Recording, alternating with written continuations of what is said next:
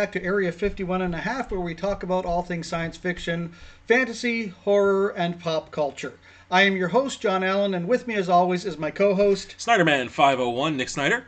Nick. We got a lot to talk about on this show. Yeah, we do. And one of the neat things is we're talking about 2 movies this week. Yeah, they both came out this week. Yep. And with this, it kind of encompasses the whole idea of sci-fi, horror, and fantasy, because we're talking about Firestarter and we're talking about the Multiverse of Madness, Doctor Strange. Absolutely.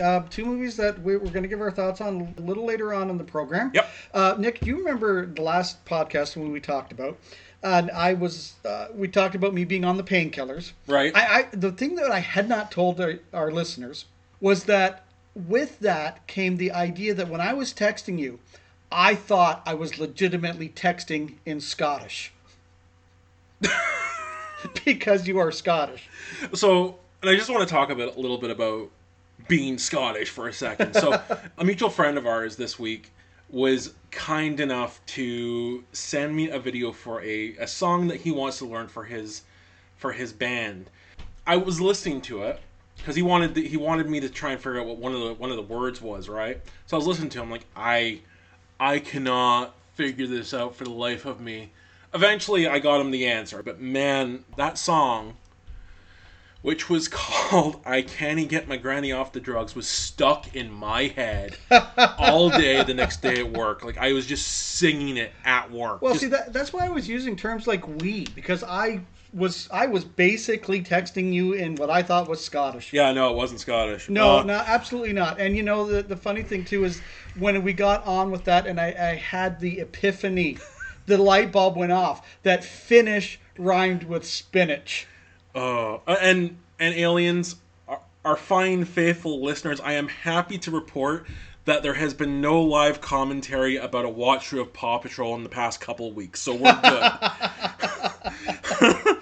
Yes, I am no longer on pain pills. Thank you. My back is pretty well as back to normal as my back gets. Yeah, that's fair enough. So, Nick, remind our aliens how they can get a hold of us.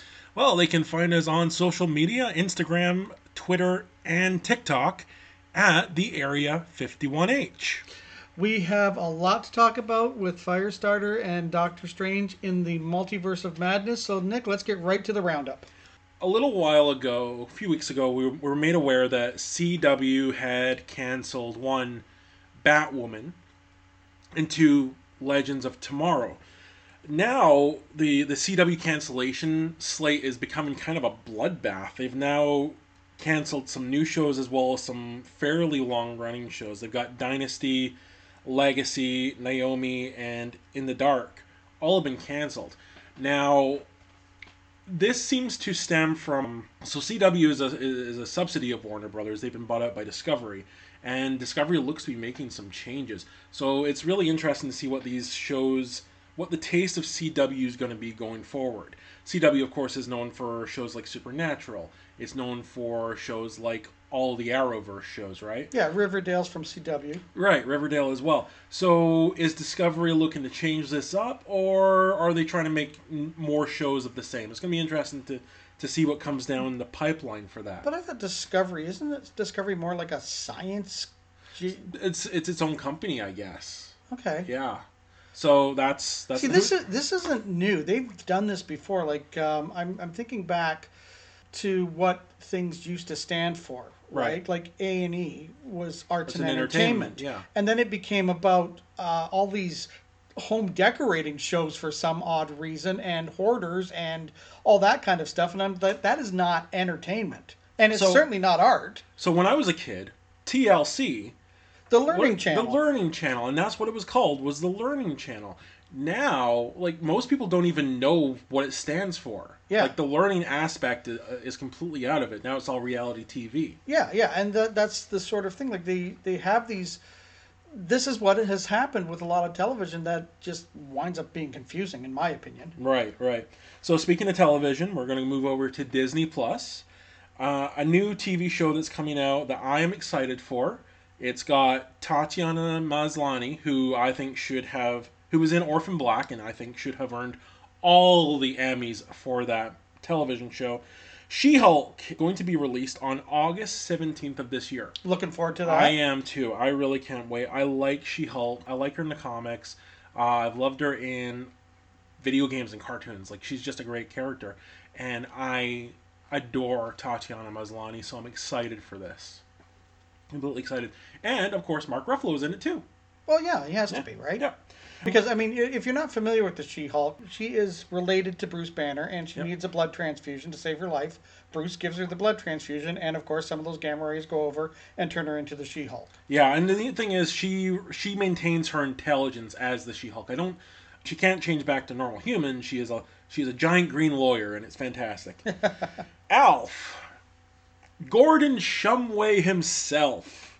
Alf has come forward and confirmed that he will not be in Guardians of the Galaxy 3, and I'm kind of sad about that, but not really. That came on Alf's official Twitter, so that was just kind of a neat little snippet that I just wanted to bring up. I'm glad you mentioned that, because I had no idea that Alf was even still relevant in any way, shape, or form. Oh, man. Like, that's the thing is, they've tried over the years to bring him back multiple times, and it just doesn't happen. The most relevant thing recently is NECA has made a action figure of him, and if you're not aware of who NECA is, they make highly detailed premium action figures, so this thing looks fantastic, but that's the most relevant thing I've seen of Alf. Yeah, see, here's the thing. Elf to me is something that is very much a gentle 80s comedy, a nice family comedy. Yep. It lasted maybe 4 seasons. I think it was 4 seasons. Maybe 4 seasons. It didn't. It had popularity. There were Elf dolls. There were all kinds of marketing they could do. And then they did a cartoon, and that's kind of where it ended. And honestly, that's where I feel it should have ended. Now, Elf did appear when Tom Bergeron was hosting an iteration of Hollywood Squares, and Elf would be one of the Hollywood Squares. So he's kind of, I don't know, he's kind of one of those things that to me has had their day, but bring them out every now and then, dust them off, and, nostalgia, yay. He's very much a token item of the 80s. Like, that's the thing. I remember Alf when I was a kid. Alf is one of the sitcoms that jumped the pond, and Alf became very popular in Britain as well when I was a kid. I have an Alf doll from when I was 3 years old. So the popularity's there. Personally, I think the time has come and gone for them to do any type of reboot or anything like that on Alf. But I think you're right. Seeing them do cameos, seeing them do little snippets here and there, that's fine. I'm okay with that. Bring them out, dust them off, and there you go. So a cameo in Guardians of the Galaxy probably would have been really, really on brand for it, but yeah, well. Yeah, does Disney own the rights to Alf? Well, I don't think any of the networks own the rights to Alf. I think the creator of Alf owns the rights to Alf, but Alf, I believe, was originally on ABC. No, NBC. NBC? Yeah, okay. Definitely NBC. NBC. Well, again, I wouldn't know because we didn't have ABC or NBC in Scotland. So. Right. All right, so another television show coming out that I think myself and the denizens of Reddit are going to look forward to is Creepypasta. For those who don't know what Creepypasta is, it is an specifically online thing where people copy and paste, therefore Creepypasta, scary stories. And it's going to be an anthology series, which I really dig. I love horror anthology. And there's not much we know about it yet, other than it's going to be a horror anthology, but there are some creepypastas I've read over the years where I'm just like, ooh, I hope that they adapt that into a TV series. So this will be interesting. That's something to look forward to, because I do love me a good horror anthology. Yep. American Horror Story is great. Well, not every season is great of American Horror Story. Yeah, that's true. Okay. I really enjoyed the new Creep Show as well. Like that, I dig that. I'll tell you what was good, though, is they did a sort of a little spin-off series of American Horror Story called American Horror Stories. Right. And that was actually really good. To me, it was like getting back to what made American Horror Story so popular in the first place. Right. I still need to check that out. It is on Disney Plus now, so I'll probably check that out fairly soon. One little sad piece of news that we have to bring up: Fred Ward, who we discussed Tremors a couple of weeks ago, also from Remo Williams. Fred Ward passed away at the age of 79.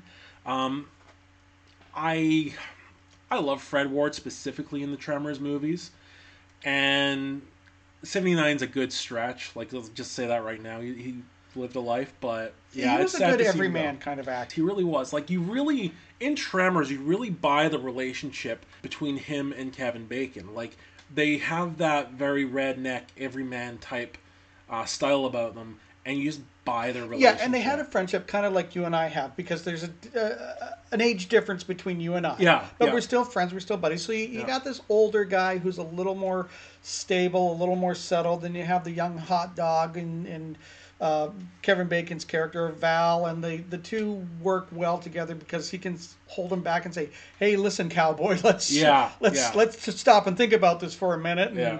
And Val brings out that sort of youth and vigor in him. It's like, yeah, we can tackle this, we can handle this, we can take on the world. Very similarly, he looks out for Val as a little brother. Right. And John, very quickly before we get into the meat of the show, just want to mention that the new Evil Dead game came out. I haven't had a chance to play it yet, but it looks spectacular. I can't wait to get my hands on that. Well, yeah, I know Evil Dead is one of your favorite franchises. You certainly love the character Ash. Ash versus the Evil Dead was a fun romp to watch. Oh, yeah. So I imagine playing a video game with Ash in it would be kind of fun. Yeah, and it's got Pablo and Kelly from Ash versus Evil Dead as well. They're in it. They're all playable characters. It's fantastic. Oh, I need a Pablo. Right? Don't we all need a Pablo in our lives? We just need that one person in our lives who's just like, hey, Heffy, I got you. Just like a cheerleader. Everybody needs that. Yeah, absolutely. And, speaking of which, neither one of these movies had a Pablo. So let's start with Doctor Strange and the Multiverse of Madness. We're going to start with Doctor Strange. Okay, so thoughts on that from me.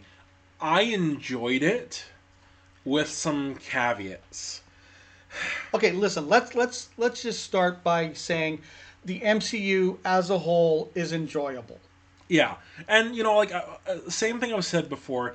The MCU is very accessible. It's familiar. It's the fast food of action films and sci-fi films. It's easy, it's palatable, and the scripts are decent. The acting is always on point, and the effects are, with the exception of a few snippets within the movies, the effects are always brilliant. Yeah, I wouldn't even say the acting's always on point, but we'll get into that. Okay. So, Doctor Strange is the Multiverse of Madness, and before we go on any further, this is your spoiler alert. Spoiler alert. Spoiler alert. Spoiler alert. So, the movie, when we start off with the movie, we start off by seeing this version of Doctor Strange who has been dubbed by, I guess, Hasbro as Defender Strange, I don't know why, and America Chavez being chased by a monster. Fun little action scene, and it gives us a taste of what the other universes Doctor Strange is like. Yeah, and it sort of sets up the idea that maybe America Chavez, it's hard for her to trust Doctor Strange because this Doctor Strange, for all intents and purposes, appears like he's going to betray her. Yeah, and that also sets up the idea, especially when you're told about the other Doctor Strange later on down the line, is Doctor Strange is suffering. He is being blamed for the behavior of these other Strange, and these other Stranges, and he has to atone for that. Right. It's a decent story. I like it. But it's kind of muddled down. It's a bit of a mess of a movie. It's muddled. It is. I like it less than you do because, listen, I'm just going to get right into why I didn't mind it. It was okay to watch. It was fine as far as that goes. But the thing of it is, Doctor Strange to me was a visual special effects laden ball of confusion. Fair. I mean, I'm older. I'm not as familiar with newer characters, so I went into this really not knowing who America Chavez was. Yeah. To be honest. So that's irrelevant because it's like, okay, it's this girl. She can teleport and open up and go between these different multiverses. That's all I really need to know. But to me, this movie, the reason I say it was a ball of confusion is because Wanda is the villain of the piece. Yeah. And we're not used to seeing Wanda as a villain. So it's also one of those things where, Nick, I'm honestly getting tired of the MCU. They had a really good decade-long run with the Avengers and bringing everything up into speed. And now I'm just at the point where I'm like, I don't know where your focus is going here. I don't know what you're doing, and I don't really care. Well, and that's the thing, though. This is the thing that's kind of getting me. I feel like they're losing their focus because right now they're working towards kind of three different stories, and God knows where that's going to go. So you've got a more grounded story with Falcon / Captain America and Winter Soldier and those types of characters. You have a more fantastic multiverse story with Spider-Man, with Doctor Strange, with Wanda, that type of stuff. And then you have the Secret Invasion storyline that has been more than hinted at. Yeah, yeah. And this one springboards off of WandaVision. Yeah, absolutely it does. But to my point of being exhausted by this, I feel like they should have really called this Doctor Strange and get that woman some damn help. And that's kind of the thing, right? Like, I've seen all the chatter online about this. A lot of people find that what Wanda did went against her character. And I'm like, no, it didn't. In the comics, it doesn't. Well, not even within the realm of the MCU. In WandaVision, she got over the death of the man that she loved. And that's what she got over with. She did not get over the loss of her children, right. Which she only, within the universe, despite them being preteens, she only had a few days with them. Yeah. She is grief-stricken, she's upset. And I feel like a lot of people are dismissing that aspect of the story because, well, she's the villain. Yeah, but to my point on that, though, it's the fact that this is supposed to be Doctor Strange's movie, and it felt like more of an extension of WandaVision than it did to Doctor Strange. Doctor Strange, I'm getting kind of tired of Doctor Strange being a bit player. I get it for No Way Home. Yes, that was a Spider-Man movie. But in his own damn movie, he shouldn't be feeling like a bit player, that he's there to perpetuate the story of Wanda. And also the introduction of America Chavez. Yeah. And don't get me wrong, I thought the character of America Chavez, I really enjoyed her. I thought she was great. Sure. I look forward to whatever movie or Disney Plus show she eventually has. But I wanted more Benedict Cumberbatch. I wanted more Doctor Strange, and I didn't get it. Yeah. One of the things that I liked about the movie that I will grant is that I was kind of afraid that with Christine, that Rachel McAdams was just going to be sort of in there at the start doing the wedding thing, and then we would never see her again, and it was going to be a kind of a bad outing for her, the way that the sequel to Sherlock Holmes was. Right. You know, and I liked what they did with that character. I did too. You know, I liked the fact that they showed us a multiverse Christine who could talk it out with Doctor Strange, but not only that, she wasn't helpless. Yeah. Because Strange was nowhere around when Wanda's coming, and she has to get Chavez out of the cell that she's being held in, and she has no superpowers. Right. All she has is her moxie and her grit, and I thought Rachel McAdams did a very good job of playing that version of Christine. I thought it was well written, that part of it, but that's a very small moment. Yeah, and I agree with you on that completely.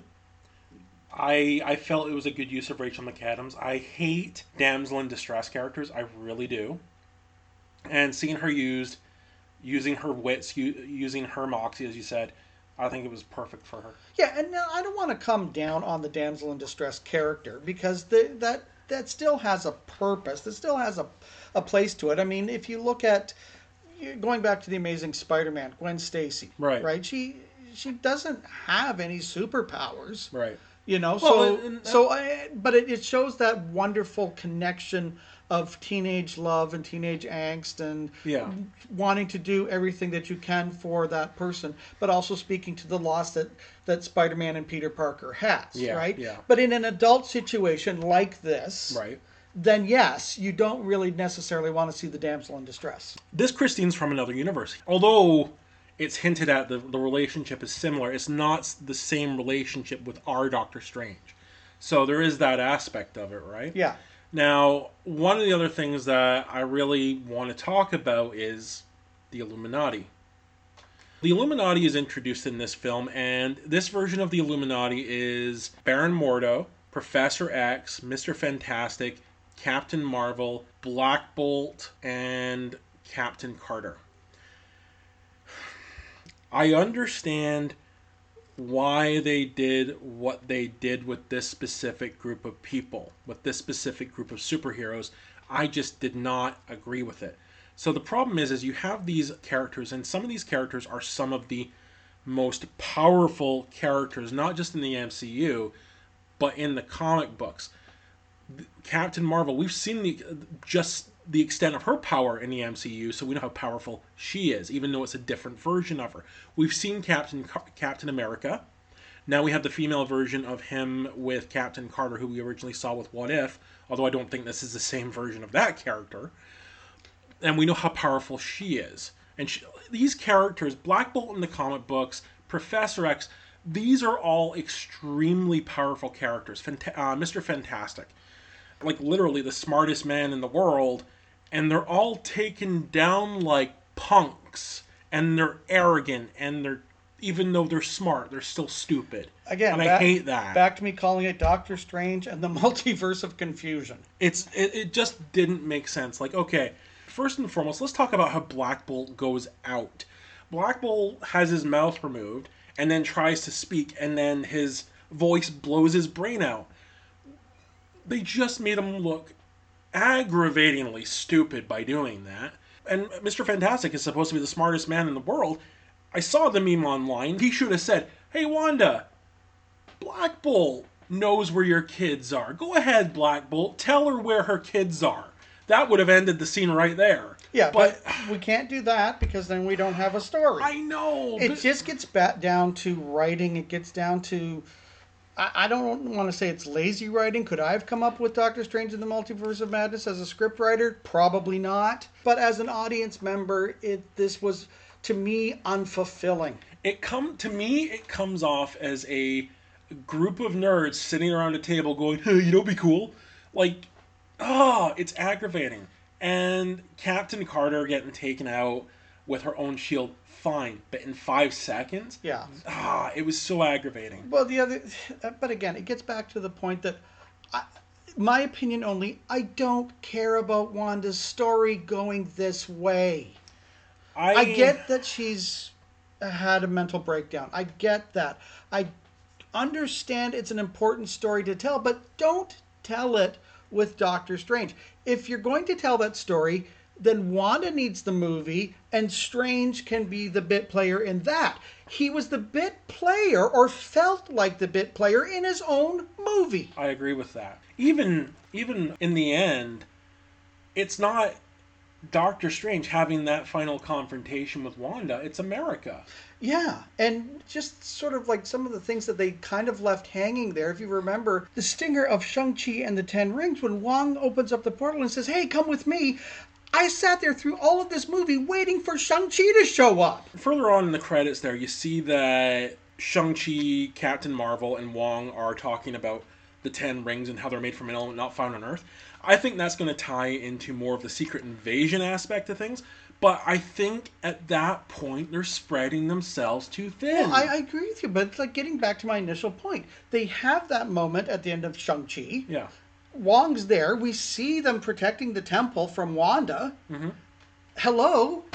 That's where my mind went. And it took me out of the movie trying to watch it going, okay, I'm smart here. Shang-Chi's going to show up. No, he's not. And then in the movie, you see that fight scene at the fight club between Wong and Abomination.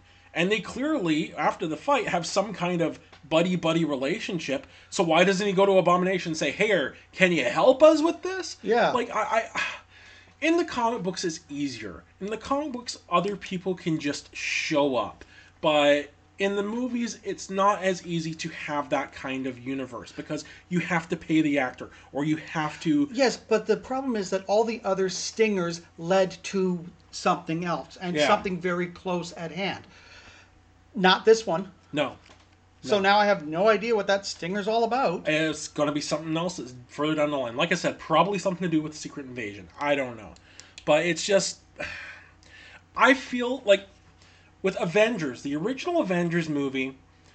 Now, let's go back a little bit further. With the original Avengers movies, with the original Iron Man movies, with Hulk, with Captain America and Thor, It was easy to see that they were moving towards an Avengers movie. Right. With Avengers, it was easy to see that they were moving towards a final confrontation with Thanos. This point, I have no idea what they're heading towards, and I don't want to say it, but I'm kind of at a point where I kind of don't care. Well, it's the aftermath, and it's like if you think about the end of Endgame, it's like, I'm sorry, that's ended. We got the trauma of Steve Rogers going back and living a different life and being old. We got the trauma of Tony dying. We got the trauma of Gamora dying. I don't care about this moving forward. You did the thing in WandaVision. End of story. So, and this is the way I would, if I was Kevin Feige, I'd be a lot richer. But if I was Kevin Feige, I would approach it as, in Game of Thrones, you have the first, it's a 10 episode season. Yeah. You have the first 8 episodes, and it leads up to that big penultimate episode where yeah. all the crap happens. Yeah. Where all the violence and all the mayhem The happens. ones that always made me go, oh! Yeah. And then you have the 10th episode that gives you time to digest it. I feel like this entire, all of Phase 4 should just be that time to digest what happened in Endgame. Let us catch up with the characters in stories that allow us to see them understanding the situation, kind of like what they've done with Disney Plus, like with WandaVision, like with Loki, like with Hawkeye. I want to see these characters understand what the hell's going on in their world. But I felt that they did that best in the home series with Spider-Man. Yeah, I agree with that too. Because when you have Far From Home, it is literally Spider-Man, is Peter Parker trying to figure out the world without Tony Stark, who is, by all accounts, his surrogate Uncle Ben in this universe. Yes, and dealing with the fact that the 5-year snap, like there was one of those moments in that movie where they were talking about a kid was having a hard time, and it's not a major character, it's just one of those little things that you grab, where his older brother got snapped. Right. And so he continued to grow, and now he was older than his older brother when his older brother came back. Yeah, and that was,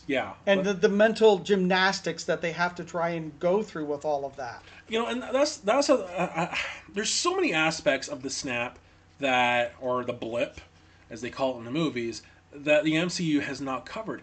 I mean, there's so many devastating things that could make for really interesting non-superhero related television or movies. I mean, imagine a story about a guy who got snapped, comes back 5 years later, his wife is completely remarried, and now he has to deal with the fact that he is now displaced. What does he do with that? And what does someone do with that? Do you reappear where you were blipped from? Because if you reappear from where you were blipped from, then there are people who are blipping back into the sky and falling to their deaths because they got blipped from a plane. So the Russo brothers did cover that in an interview, and basically the Hulk was smart enough to figure that out. For the most part, everybody went back to where they were, but if they were in compromising situations, they were put to a place of safety, and that's the best I have for that. Could you imagine making love to your partner and then all of a sudden you blip back into somebody else's bed, stark naked?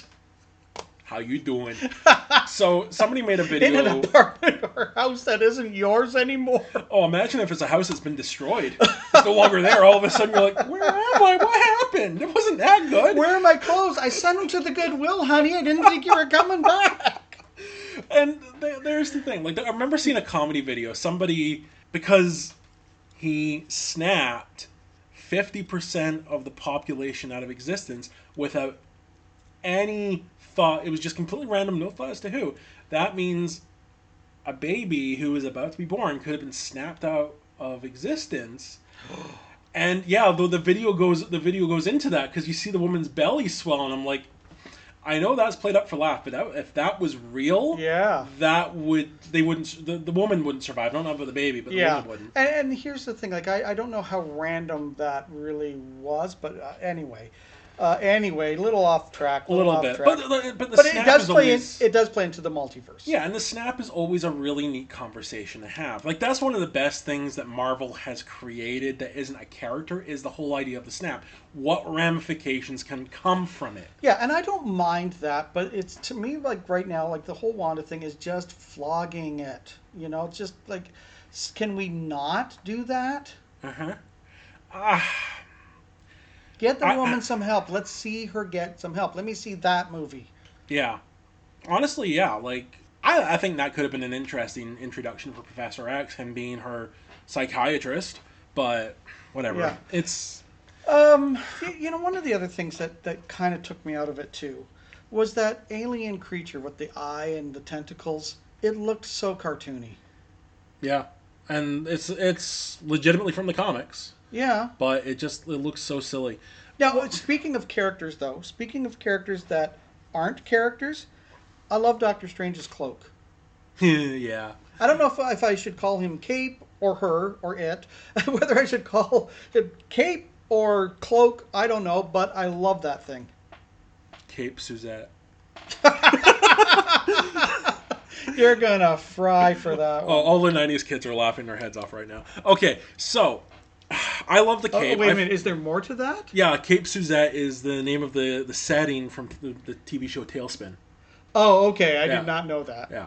So I love the cape as well. I feel like it is his R2 essentially, like a character that doesn't really talk but takes like he's there for him. It's a sentient being because it is aware. Actually, you know what it really reminds me of? It reminds me of Rug from Aladdin. Yeah, It reminds me of the flying yeah, carpet. yeah. So yeah, very very similar, even in movement.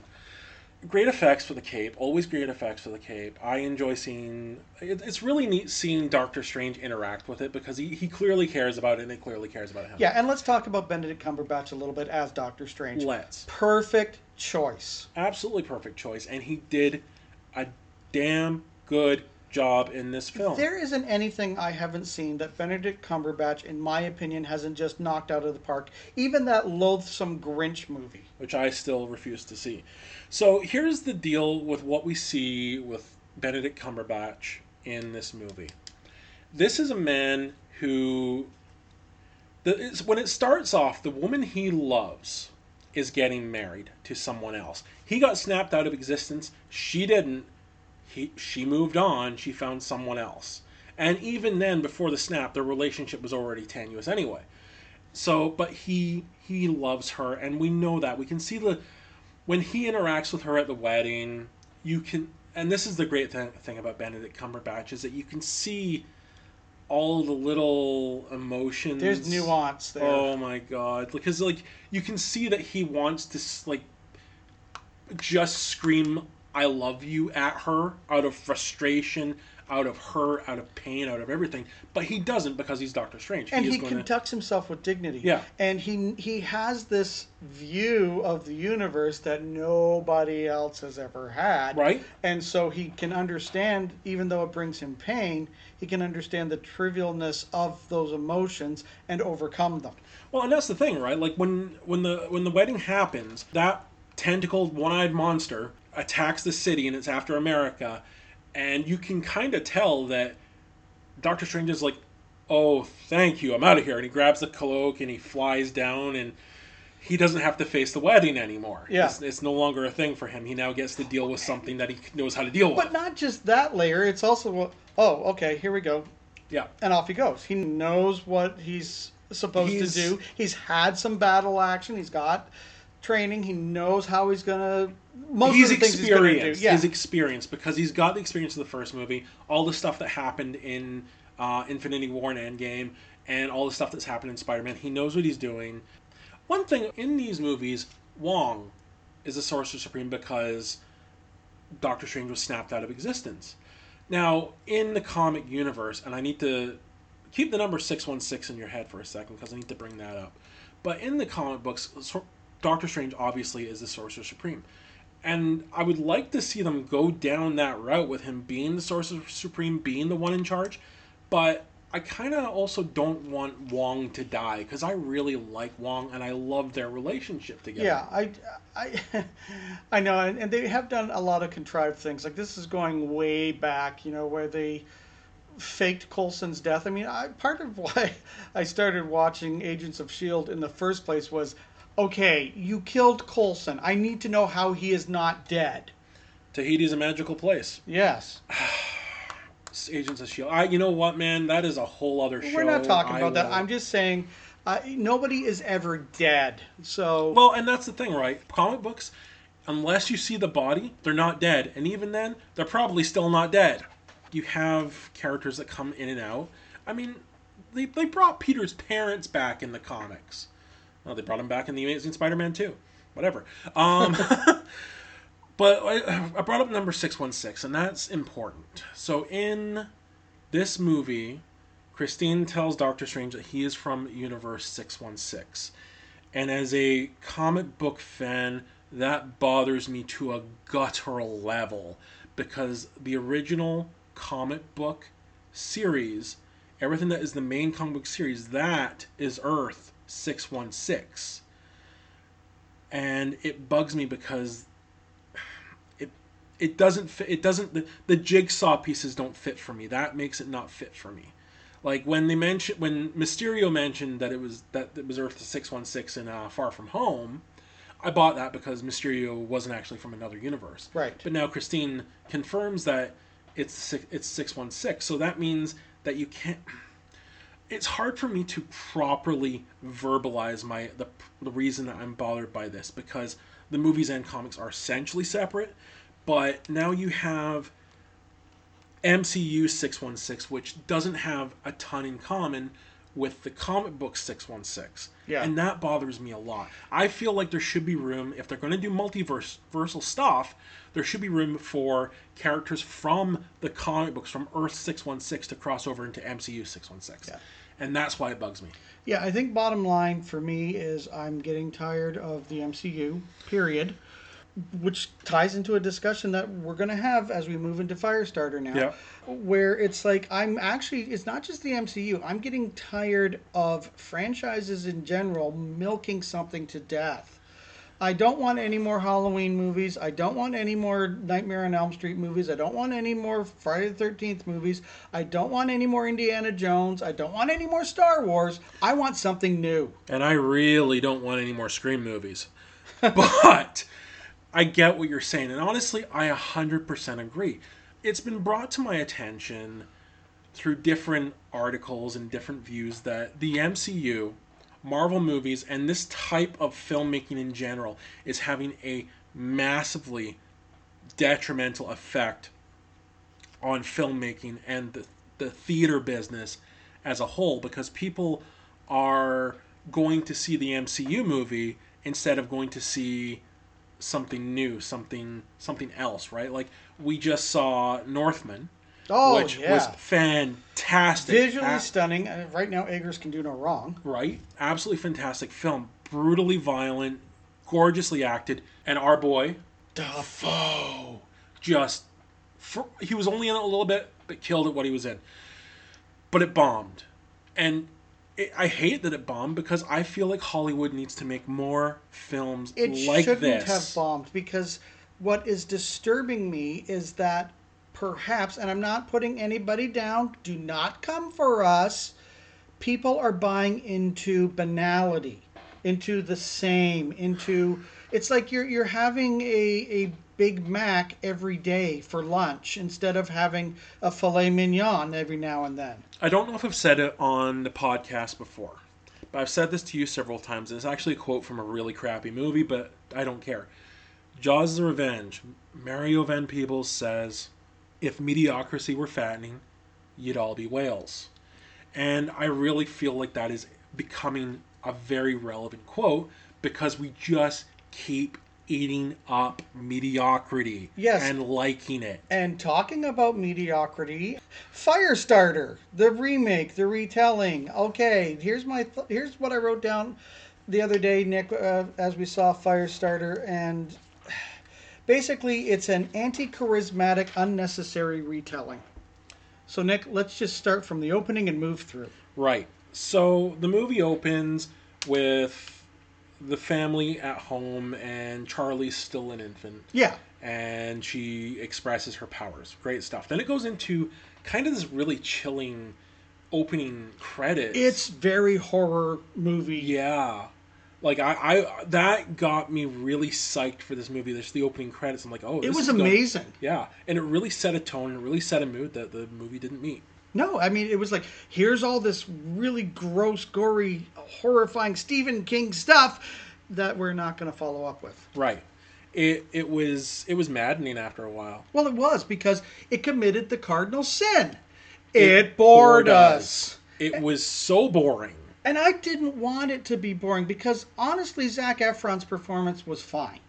I agree with that. Like, Zac Efron has turned into a fairly decent actor. I like him.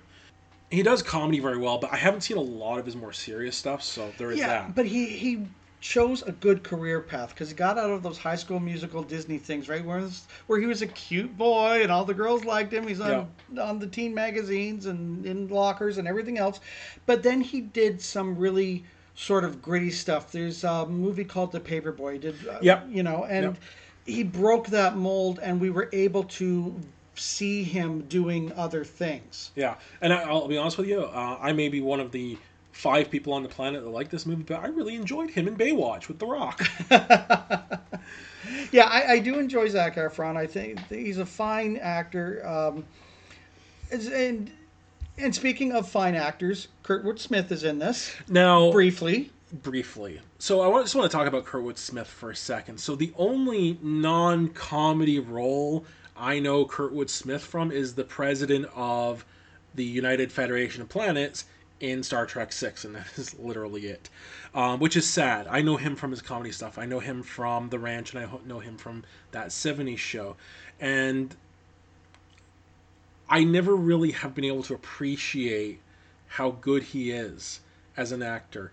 And the scene he's in is fantastic. It's one of the best scenes in the movie. Yeah, that and the opening credits. That is and the nuances that he brings to it. And here's the thing: is that he has this habit. His character has this habit of taking pixie sticks and dumping the pixie stick out, and it's very methodical and it's lined up in a certain way. And then I don't know what he does with the casing of it, but But the thing of it is, I'm sitting there concentrating on that because this is what movies make you do. It's like, is this something I need to know? Is this something that's going to come and haunt me later? And of course, no, it never does. Because we never see him again. Yeah, I feel like there was something cut there. Now, in saying that, the scene is with Captain Hollister, and because I'm so used to Red, I was expecting him to call her a dumbass at some point. But like, just seeing him work as a dramatic actor was something else. Yeah. Something else. The pacing of this movie was slow. Now, I don't mind a slow burn, but I hate it when the pacing itself is slow. And it was slow, and it was noticeably slow. Like, I'm pretty sure I saw a fly move backwards. But like, it was maddening. Like, I really wanted to like it. I was so excited. I saw the trailer for this movie, and I was in. I was so excited for this. And then I watched it. I'm like, nope, I'm out. As a Gen Xer, I was less excited, and unfortunately, it did wind up disappointing me because I'm going to compare it briefly to the original. One of the things that is very difficult for this remake is the fact that the original had Drew Barrymore, who was very charismatic as a child actress. Right. I'm not ripping on the girl that's playing Charlie on this because, no kid is going to come up to the same level that Drew Barrymore did back in the 80s and 90s, right? It had Art Carney in it. It had George C. Scott in it. Oh, George C. Scott. So already the acting is blowing you out of the water. Yeah. What they did right, though, is that they actually got an indigenous person to play an indigenous character. In the remake. The remake. Yeah. So as much as we love George C. Scott, C. Scott is supposedly playing someone of native background. Yeah. In the form of John Rainbird. And you kind of go, okay. But thinking back then, and it's one of the same problems now, they need to really start bringing these diverse actors into the open so that we don't have those mistakes, right? Yeah, and that's the thing. Like, there are, and I'm pretty sure George C. Scott was there as a moneymaker. Oh, probably. Like, get bums in the seats. Absolutely, and you see, like on Crave here, but in Shudder in the States, I believe you got movies like Blood Quantum, which has an indigenous cast to it, and I like the fact that, like, growing up here, growing up in Canada and all that, you see on television, you see these movies about indigenous people, but they're very much personal stories, they're dramatic stories, and they very low budget dramatic stories, and you can tell that. and they're great little stories, greatly like wonderful actors. But the problem is I want to see these people tell wild stories. I want to see the horror movies come from indigenous people. I want to see the sci-fi come from indigenous people. And we're now starting to get those movies, but they need more of a spotlight on them. Yeah, absolutely they do, and not whitewashed either. Oh God, no. So here's the problem with the new Firestarter is that it had a very inconsistent feel to it. It's the same thing that I said about Doctor Strange and the Multiverse of Madness, in the fact that I call it, in the Multiverse of Confusion. This just felt inconsistent. Let me tell you some of the reasons why. First of all, the pacing, because you would have these really slow, dirgish pieces, and then you'd get Kurtwood Smith, and then you'd have a really slow, dirgish Peach, and then, oh, there's this, and it's like the director was trying to achieve something, but we're not quite sure what it was. The shots were inconsistent, because there were some beautiful shots, and there were some lame shots. So if I may, I felt that there needed to be a certain action element to this horror film. Especially with Firestarter. The director could not direct action. You could see that in the first scene between the mom and John Rainbird.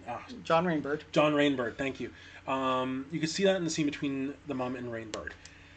It should have been a really good action scene, but man, it sucked. Yeah, and even if this is more like the Stephen King novel, it still was lacking. Because what Stephen King can write, Stephen King writes what you can easily put on the screen. I agree easily. I agree with that. And I like, there's the thing. I'm not, like we've talked about Stephen King on the podcast before. I have tried to read several Stephen King books. They are not my thing, and I fully admit that. But I love his stories, and I love when his books are adapted into movies, because that means I can sit down and watch this story finally. And back in the 80s and 70s, really started in the 70s, it was the best of Stephen King's novels. Mm-hmm. So you had Carrie, you had Firestarter. You've got The Shining, you've got Christine. Pet Sematary, the penultimate. Right? Oh man, the original Pet Sematary. Yep, I've said it before and I'll say it again. Nothing against John Lithgow. He was the right choice for the remake. But again, Pet Sematary suffers the way that Firestarter suffers. And I'll say the catchphrase, sometimes Fred is better, referring to Fred Gwynn. You cannot beat Fred Gwynn as Judd. I don't care who you are.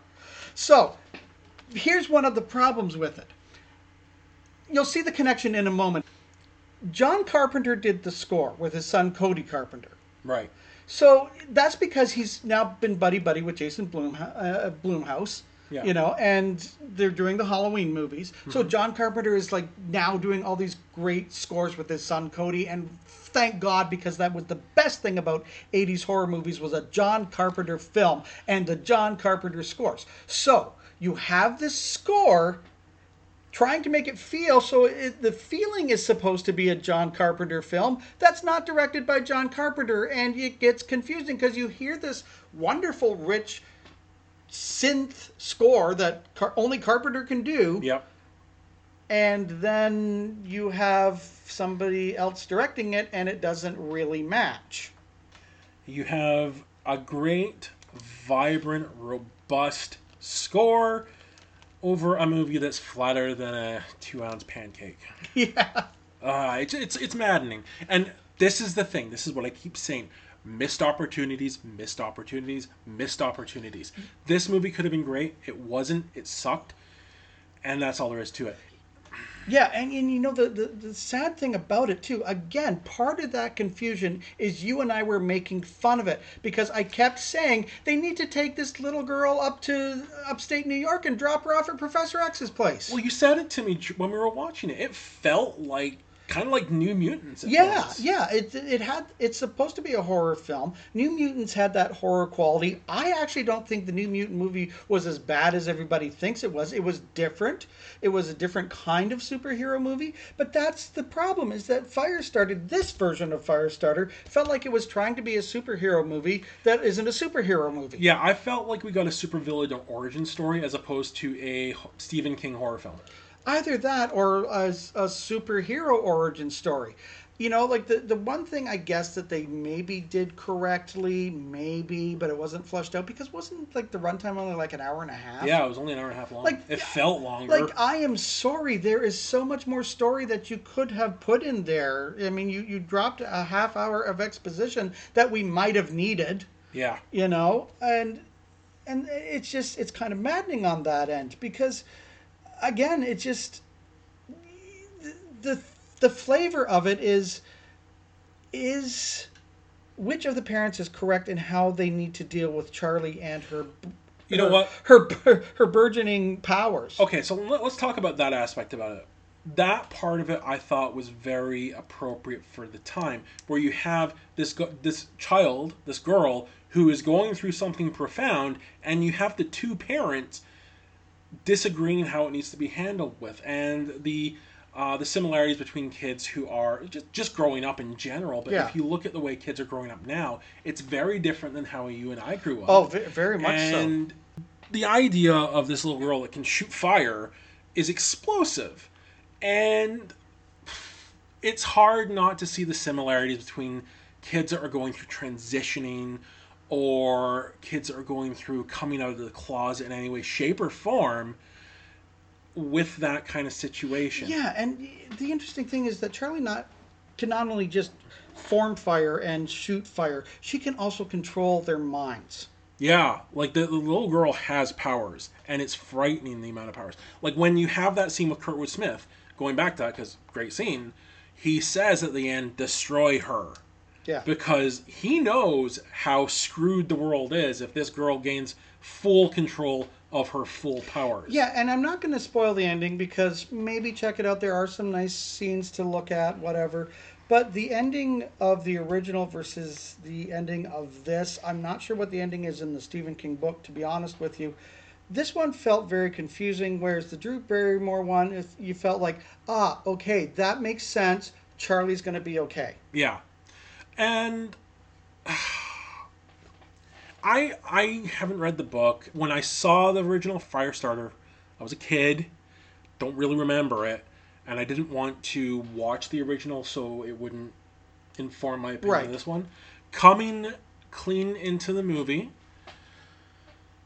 it was a bore fest. It was such a snooze fest. Well, and here's the thing. Now, correct me if I'm a little bit wrong on this, but I mean, because Gen X, my generation, grew up with Stephen King.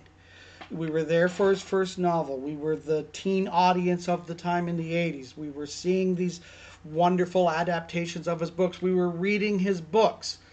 If you are making this movie as a nostalgia piece, hoping that Gen X is going to come to you, we're not, because we don't want you to make this remake. Yeah.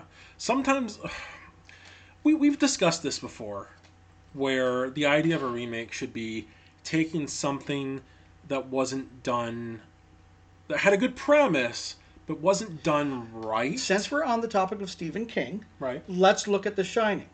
Stephen King hates the adaptation of Stanley Kubrick's The Shining. Yeah. Stanley Kubrick's The Shining is a phenomenal movie. That's a masterpiece. It is, but it's Stanley Kubrick's Shining. Yes, 100%. It is nothing really like the novel. Yes, there's bits and pieces in there, so I understand why Stephen King would hate that.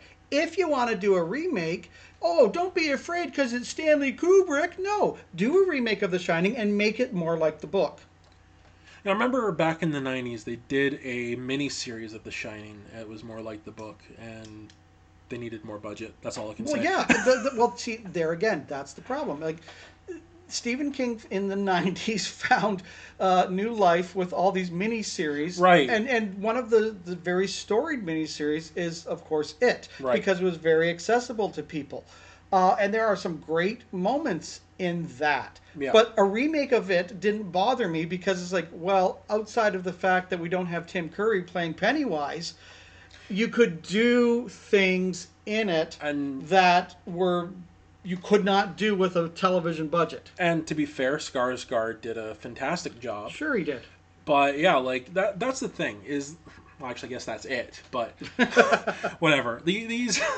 These movies that come from Stephen King, like I'm really looking forward to the remake of Salem's Lot, and nothing against the miniseries of the original miniseries of Salem's Lot, but it is incredibly dated and could use a refresh. But- And that's where I think remakes should lie, is movies that had a good premise but weren't executed very well, or something that just needs to be Yeah, but refreshed. Salem's Lot, to me though, that miniseries, that's frightening.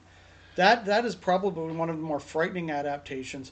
It's got some really great moments in there with the vampires floating outside of the window. It does have some really good moments so in it. I think a remake of Salem's Lot will be fine if they ramp it up. This remake of Firestarter didn't ramp it up. No, it didn't, and it really should have, especially in that end scene. Like, yeah, there was only that one spot that we liked. I don't know if I want. no, we'll keep that to ourselves. We'll keep that to ourselves. Let's just put it this way: that was probably one of the bright spots in the movie where we both went, "Oh, okay, you have done ticked off Charlie now." Yeah, but when she's again, won't get too far into it. I was expecting it to be more explosive than it was. Yeah, and the special literally, the special effects were fine. There were some really gut-wrenching moments. If you don't like seeing animals get injured or hurt in a movie, it's not the one for you. But yeah, I mean, here's the problem. Like with remakes, like you have to somewhere someone went, oh crap, at Universal back about 25 years ago, right, when they said to Gus Van Sant, yeah, go in the vault and you can remake any movie you want, and he came out with Psycho. But I'm bringing that up for a reason. Gus Van Sant actually did a remake of Psycho. Yeah, shot for shot, except for one little bit. Yeah, shot for shot. And he shouldn't have, because that's just an all-time classic. But, that's a remake. To him, that was a remake. Whereas you look at Rob Zombie's Halloween, that is a complete retelling. Well, yeah, that's like Stanley Kubrick's The Shining, that is Rob Zombie's Halloween. I think it even says on the title. It does, as it should, because that is a retelling. That is the way that Rob Zombie would tell that story. Yeah. And I don't mind that. I know a lot of people do, but I don't mind that per se if you're going that route. And so we're kind of into this problem now, Nick, of readaptations, retellings, reboots, remakes. Well, what is it? It's whatever buzzword Hollywood comes up with at the time. Yeah. And that sucks. Eventually they'll remake Jaws and I'll be very angry. I don't know about that. Okay. Not while Steven Spielberg's alive. That's the thing. That's the thing. There are a lot of Steven Spielberg movies that are going to get remade, readapted, whatever, once he's gone, right? Yeah, once he passes away, which we're not rooting for by any sense. No, God, no. I would be happy if Steven Spielberg was around and making movies forever and ever, but we know that's just not realistic. That's the hard thing for me, right? Because I know that somewhere in my lifetime, there's not going to be another Stephen King novel. There's not going to be another John Carpenter movie or score or whatever. And I am happier with them in my life than I am them not in my life. I'm going to be quite honest. When Cassandra Peterson, Stephen King, and John Carpenter shuffle off this mortal coil, I'm going to be very sad. You're going to have to console me. Yeah, honestly, I agree with you on that. It's hard when, going back to Robin Williams, just for a minute, it's hard when you lose one of your heroes. And as you get older, you do lose your heroes. Robin Williams, that hurt. That sucked. Because Robin Williams wasn't just a comedian I liked. Robin Williams made up a large part of my childhood. He was an amazing storyteller. He could make you smile, and he was gifted in so many ways. And the disease that he had was completely an insidious disease. Yeah. How it tortured him and robbed him of all dignities, so that he had to make that very difficult choice to choose end of life care versus continuing on with the disease. Yeah. So, moving away from that, this past weekend, my brother and his grandkids went to Ectotron in Glasgow, and it's really cool. My brother's gotten into cosplay, so he's... Well, first of all, explain what Ectotron is. Oh, sorry. So Ectotron is a Ghostbusters convention in Glasgow. So you go, and there's a whole bunch of Ghostbusters stuff there. They had actors from the cartoon and stuff like that. My brother has gotten into heavy into the Ghostbusters cosplay, so he's made himself a Ghostbusters costume, and it's I believe his name tag is Pops, and it's the flight suit from the waist up, and then the bottom, because he's Scottish, he's got a kilt on. And he's got a helmet on in there. It looks great. He's been working on all this really awesome Ghostbusters stuff. He's been working on a model of the Ecto-1 and all that. He sent me some pictures. He did up he got a couple of the old Kenner, or the new Kenner-ish, Ghostbusters backpacks for the grandkids and made them look real. Mm-hmm. Like, he's doing some really great work with it. Yeah. And here in Canada, Niagara Falls Comic-Con is coming up. They are back after the hiatus of what we sometimes call the blip. Oh. With the pandemic having everything shut down. So they are back, and they have William Shatner, Ron Perlman, Brad Dourif. They're going to be there signing autographs along with many others, and that's June 3rd to the 5th in Niagara Falls. Yeah, and we've been to the Niagara Falls Comic-Con quite a few times before. It's always a good show. I like it because it's a bit of a smaller show compared to Fan Expo, but still big enough to have some really, really kick-ass names. Yeah, and they do a really good job with it. They also do Frightmare in the Falls, which is later on in October. Yep. Hopefully we'll be able to go to that. We're giving this one a miss right now, letting the dust settle a bit. Yeah, and that's something we agreed on, because I really want to get out and meet some fans and get some people on the show with us and whatnot. But we'll work on that. Now, John, just want to remind everybody you can find us on social media: TikTok, Instagram, and of course Twitter at the Area 51H. And of course, you can find Area 51.5 wherever you find your favorite podcasts. And remember to rate us on Apple and Spotify. Thank you for joining us here at Area 51.5, aliens. We will see you next time. It was a good show. Yeah, it bothers me, though, that these really great projects